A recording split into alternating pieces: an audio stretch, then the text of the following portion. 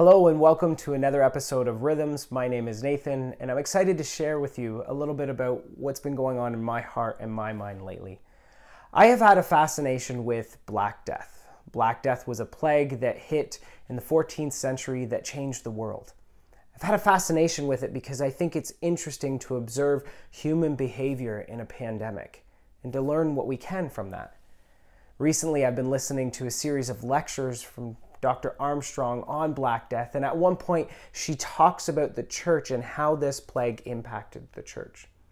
She records a letter that was written in 1349 January by the Bishop of Bath and Wells, and this bishop is encouraging people to administer the sacrament of penance to each other because people were dying having not received it. He's in essence saying, we can't get there and we don't even have a priest to get there. So we need you to start to be the church to each other. We need you to be the church and to minister to each other in your homes, to your neighbors, to your friends, to your small communities. Things were changing back then for the church and things are changing now. We've talked about how our relationships have changed, how we interact with others online all the time, how we even interact with our community, how we go to the grocery store and shop. It's all changing. It's changed the way we have our Sunday morning services. Now, I'm a big crowd guy, so I really miss gathering together in a physical building to worship together on a Sunday morning. But here's the thing, when isolation happened, I began to become aware of this feeling inside that was rising up, and it was a feeling of almost uselessness. That I didn't know how to orient myself around these changes, that I felt like the old way of doing ministry I could no longer do, and so I felt useless. And I just wanted to make a difference in a time where I believed that a difference really needed to be made, that I wanted to help, but I wasn't really sure how to do that. And so I began this process of praying and sorting it out. And there's a verse that comes to mind in 1 Peter 4:10, and it says this: each of you should use whatever gift you have received to serve others. It's very simple, but God began to remind me that each of us, including myself, has been given gifts from God.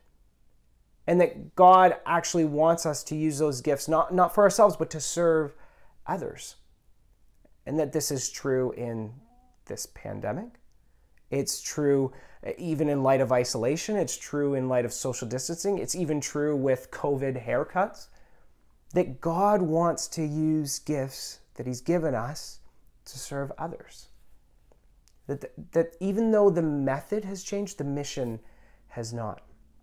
And so here were two things that were really holding me back from stepping into this new season of ministry. The first was I really needed to let go of control of what I think my way of serving others looked like, of my way of doing ministry looked like. That all of a sudden serving others became less crowd-focused and more individual-focused.